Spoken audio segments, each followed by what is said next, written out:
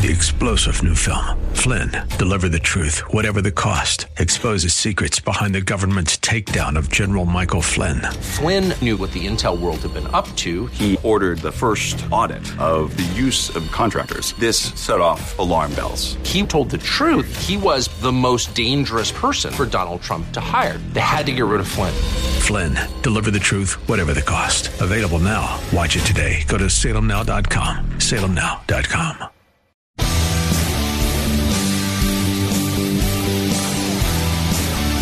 Are you looking for truth from God's Word that you can understand and apply to your life?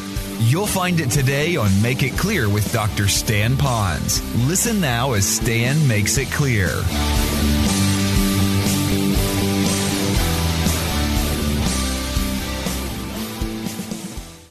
So yes, when we work for ourselves, but also for others. And if you look in Scripture, you're going to find that from the Old Testament law, Old Testament principles in Proverbs. You're going to find it even when the Apostle Paul spoke that he did this so he could then help others that couldn't do this. So it's not just like work, mind, all this money is just for me. It wasn't like that.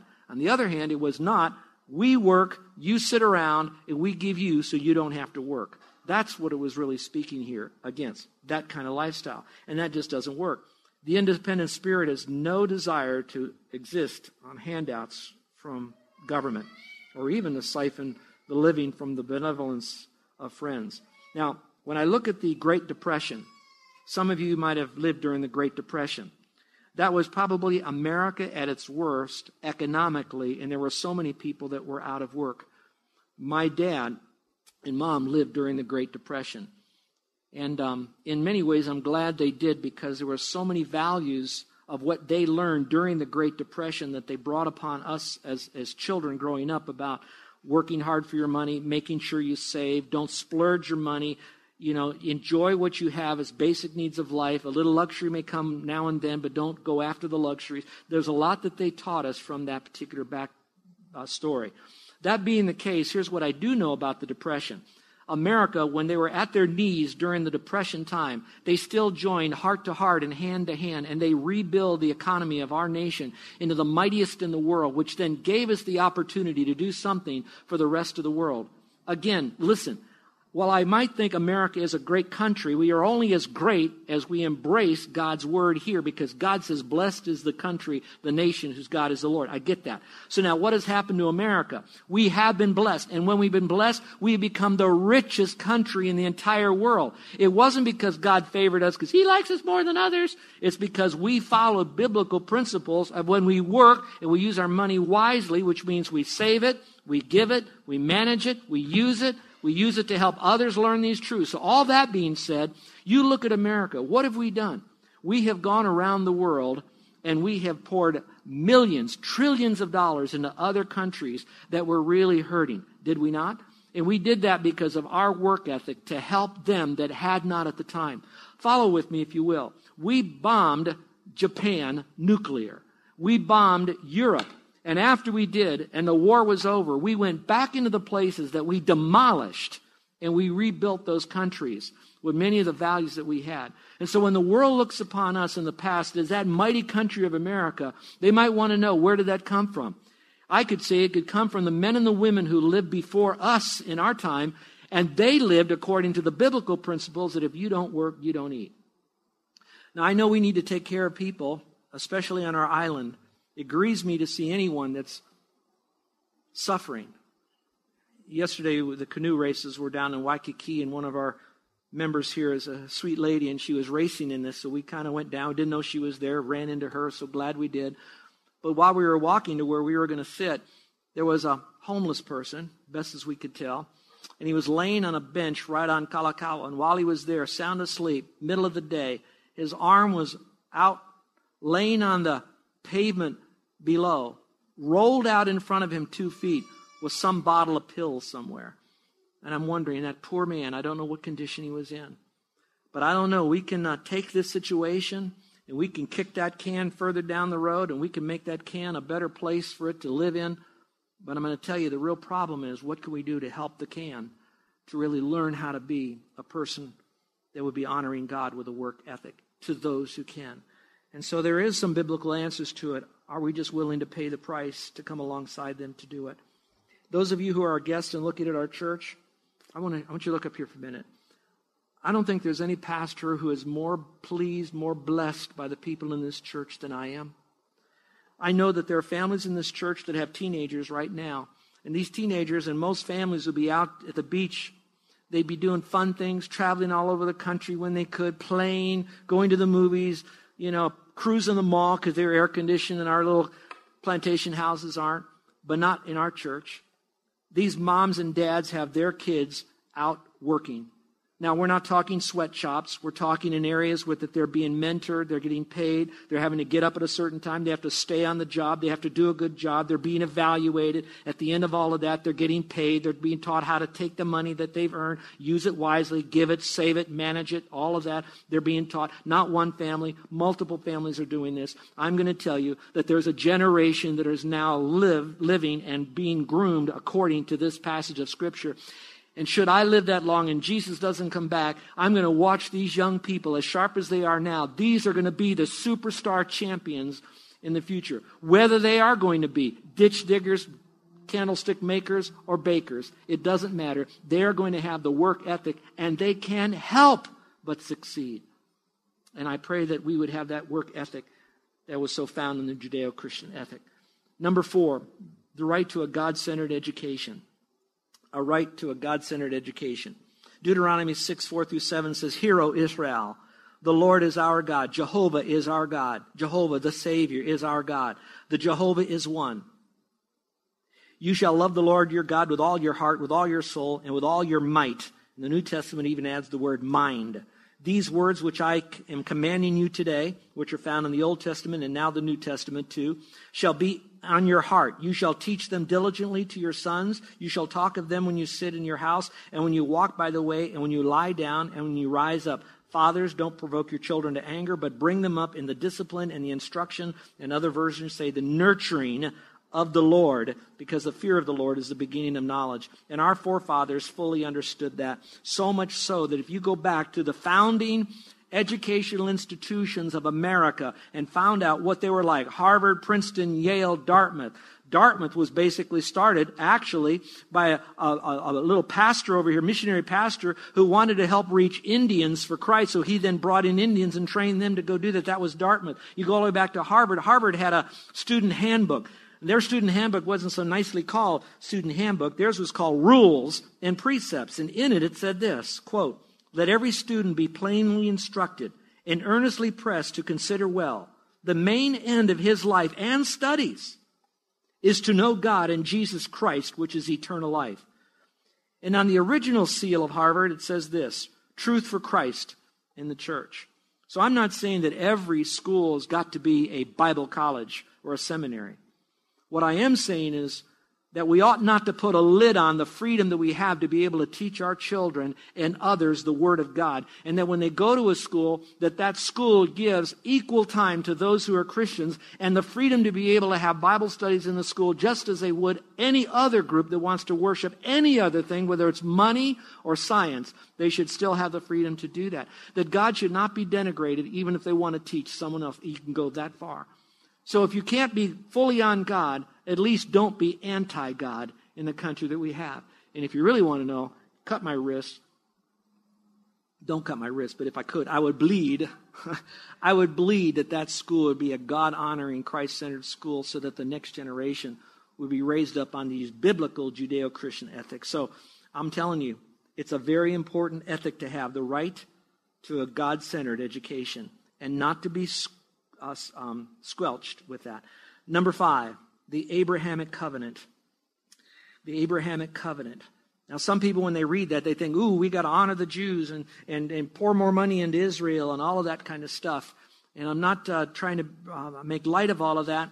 But I think we think levelly, oh, the Jews are so important, they're our friends, and they're the only bastion of somewhat democracy in the Middle East. I get all of that, and I celebrate all of that, and I stand with them politically with all of that, and maybe a little bit militarily with all of that. I get that because of all that anti-God that's out there. But really, the basis of the Abrahamic covenant is much deeper and more important than that. So listen very carefully.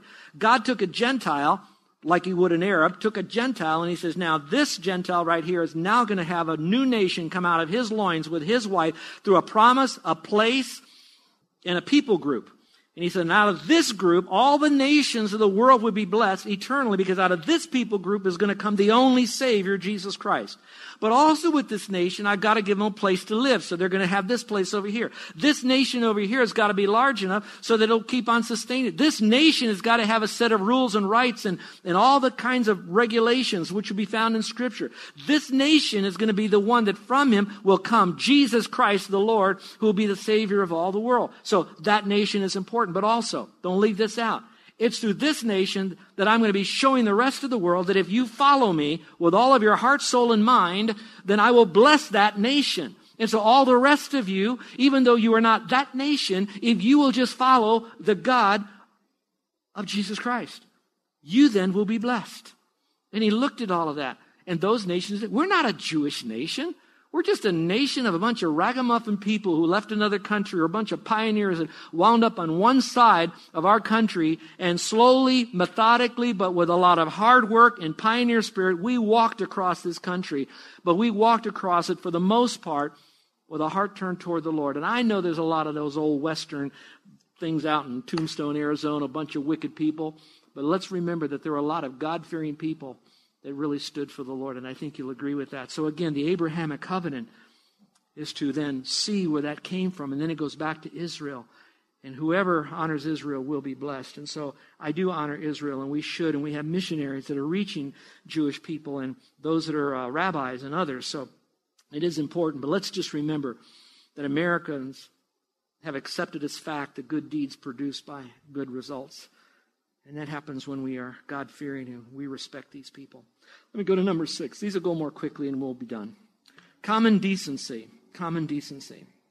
Simply put, decent nations are made up of decent people who, when faced with situations, would do the decent and honest things. For example, Americans have given their lives on foreign shores to protect those who were dying, who were being slaughtered. And we did that because we just care for them. When I think of the Statue of Liberty, most of you know it, but do you remember what it says? These words are engraved there at a plaque. It says, "Give me your tired, your poor, your huddled masses yearning to breathe free, the wretched refuse of your teeming shore. Send these, the homeless, tempest-tossed, to me. I lift my lamp beside the golden door." And so we're basically saying we came to this country as immigrants, and we tried to do what we can to make this a God-fearing country. We are God-fearing. You have a need. We are decent people. We want you to come. But when you come, we also have, watch this, God-fearing laws that are established here. There's a God-fearing way that we can best take care of you, and they're according to our proper laws. Now, when we begin to convolute all of this stuff, and we got all these kinds of problems, we begin to change the rules and all of this, then we have the problems that we have. So having that open heart is not wrong, but having now the biblical basis of what we're going to do and how we're going to treat those that are coming in, we got to follow what Scripture has to say. That's the Judeo-Christian ethic. And why is that? Because of common decency. Take this one step further. If we really care for the person, then we want to make sure they're properly cared for the best way we possibly can. And if we are absolutely overwhelmed by our ability to be able to do that, can you imagine how we're really not taking care of them? We are giving them, watch this, false sense of hope. So then they come in, they amalgamate what we're doing, and pretty soon, watch this, just like the children of Israel, when the other nations came in, they began to pollute that system of Judaism, and all of a sudden then Israel became weak, and they couldn't help anybody, and you had a mess. Enough said. The last one is this, our personal accountability to God. That's the foundation of all of these, and that is the Judeo-Christian ethic says we believe there is a God, and we are accountable to him from the inside out. We know it's appointed that a man once to die, and after that comes his judgment, and the judgment comes before the Lord. Daniel Webster, a great American statesman, said this, "What is the most sobering thought that ever entered your mind?" He quickly responded, most sobering thought that ever entered his mind. It was this, simple, my personal accountability to God. We're not a special people because we're great. If we're any special, it's because God is great, and at one time in our history, we have honored him, and we tried to set forth a set of laws to not make us a religious country, but a God-fearing country. And as long as we stay close to that, and I'm sorry that we've drifted, we're not going to be that strong any longer. And so now, what can we do? What can we do? And I want to close with this. The greatest thing we can do, first of all, is to place our faith alone in Jesus Christ. We need to have our personal freedom ourselves before all of this other stuff. Even if I'm in a country that has all the laws that are against God, I myself can still have freedom in my soul because I have the freedom from sin. That means no longer does sin have dominion over me. Doesn't mean I don't sin any longer, but it doesn't have that controlling factor and damning factor over me. I'm freed from sin.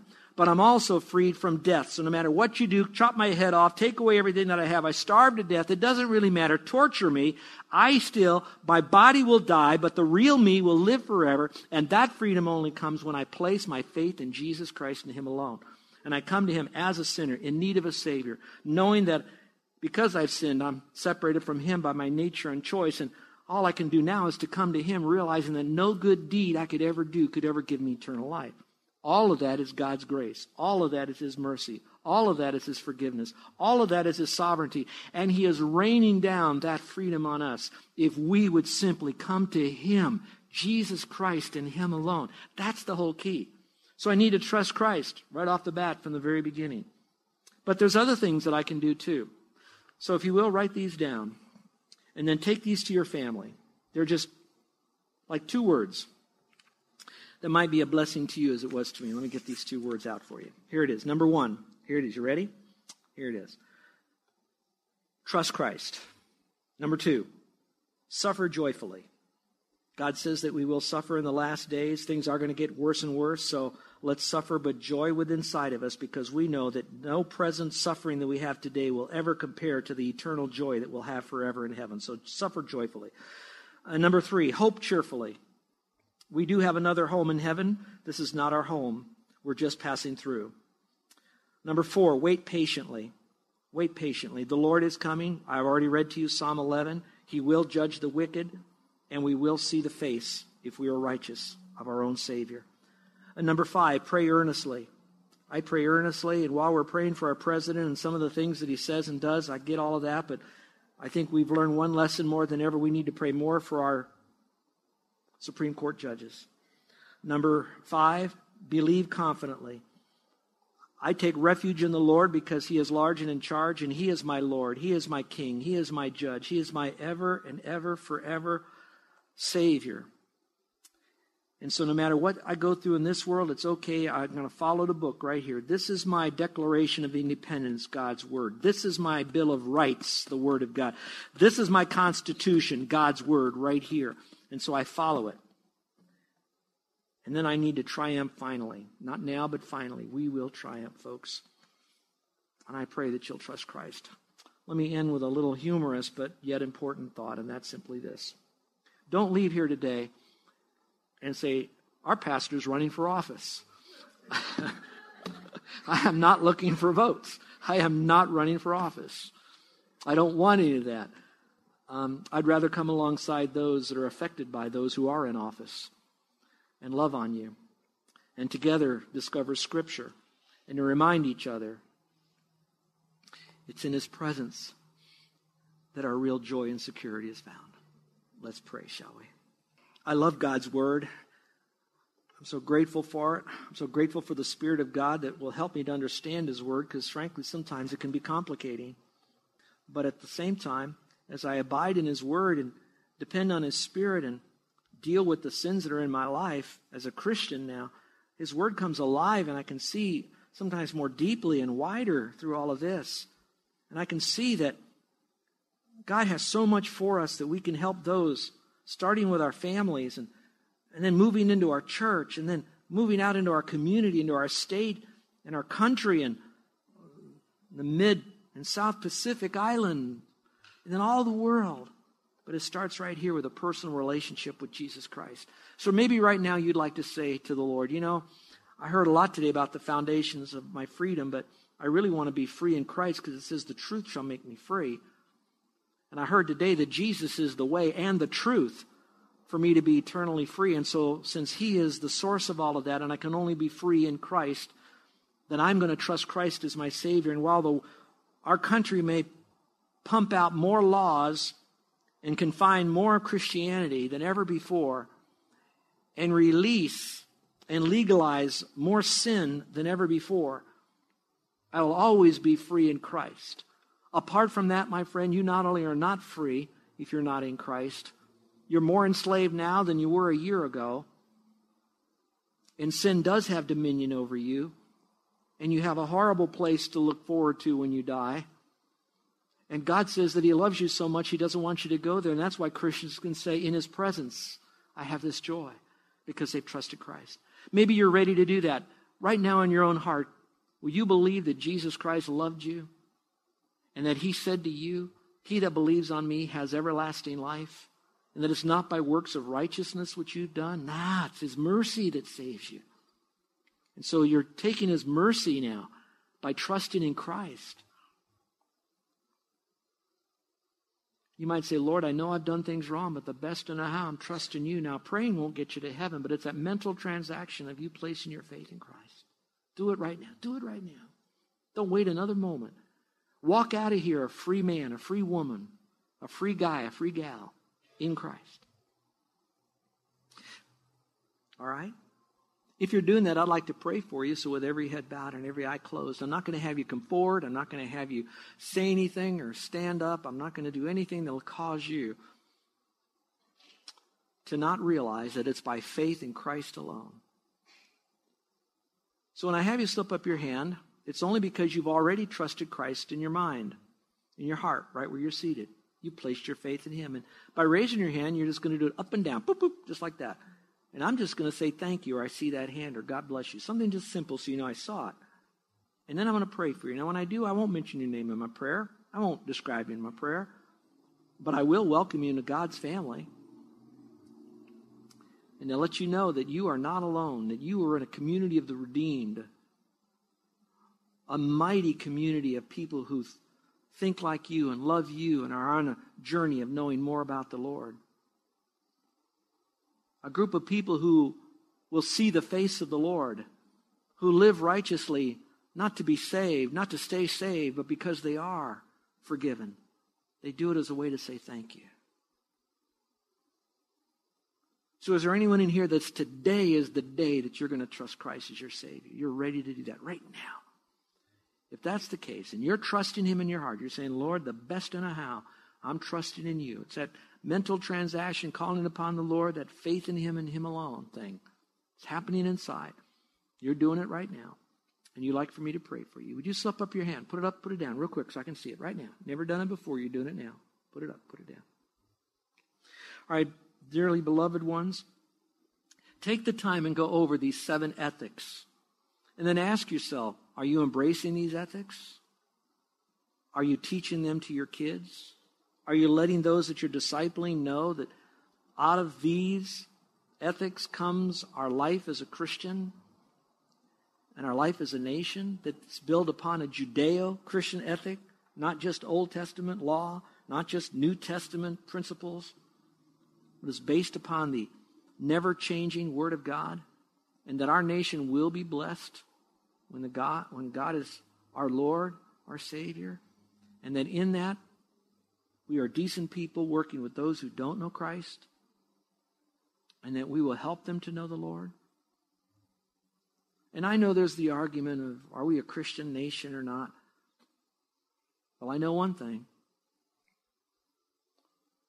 Our Constitution was built upon a biblical foundation. And you do the math. Our gracious Heavenly Father, I thank you for the men and the women centuries ago that were willing to come together with documents upon which we could agree at the founding of our country. And then from those documents we could enjoy the freedom that we have, because in those documents we would find all that would speak to righteousness. And so, Father, we know that in many ways, perhaps in our desire to help mankind, our own countrymen, do better things, we made those decisions apart from seeking your counsel and your word first, and so we've messed it up. And so, Lord, help us, Father, if we can't fix our foundations here of our country, at least as righteous people, what we can do is we can trust in you as our Savior. We can still joyfully suffer. We can still cheerfully have hope. We can still earnestly pray. We can also victoriously know that in eternity that we will celebrate our life with you. And so, Lord, help us now to embrace that, to let our voice, our vote, and our very lifestyle be this. Now, Father, we pray this in your precious name. You're listening to Make It Clear with the teaching of Dr. Stan Ponz, founder of Make It Clear Ministries. Make It Clear is dedicated to taking the Word of God with clarity into every person's world. It is the support of listeners like you who make the ministry of Make It Clear possible.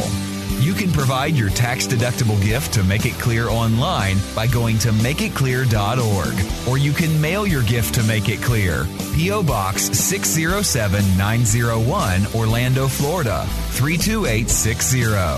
Thank you for helping us make it clear. If you would like to have Dr. Ponz speak at your church or event, please send us an email at tellmemore@makeitclear.org. Thank you, and remember to make it clear.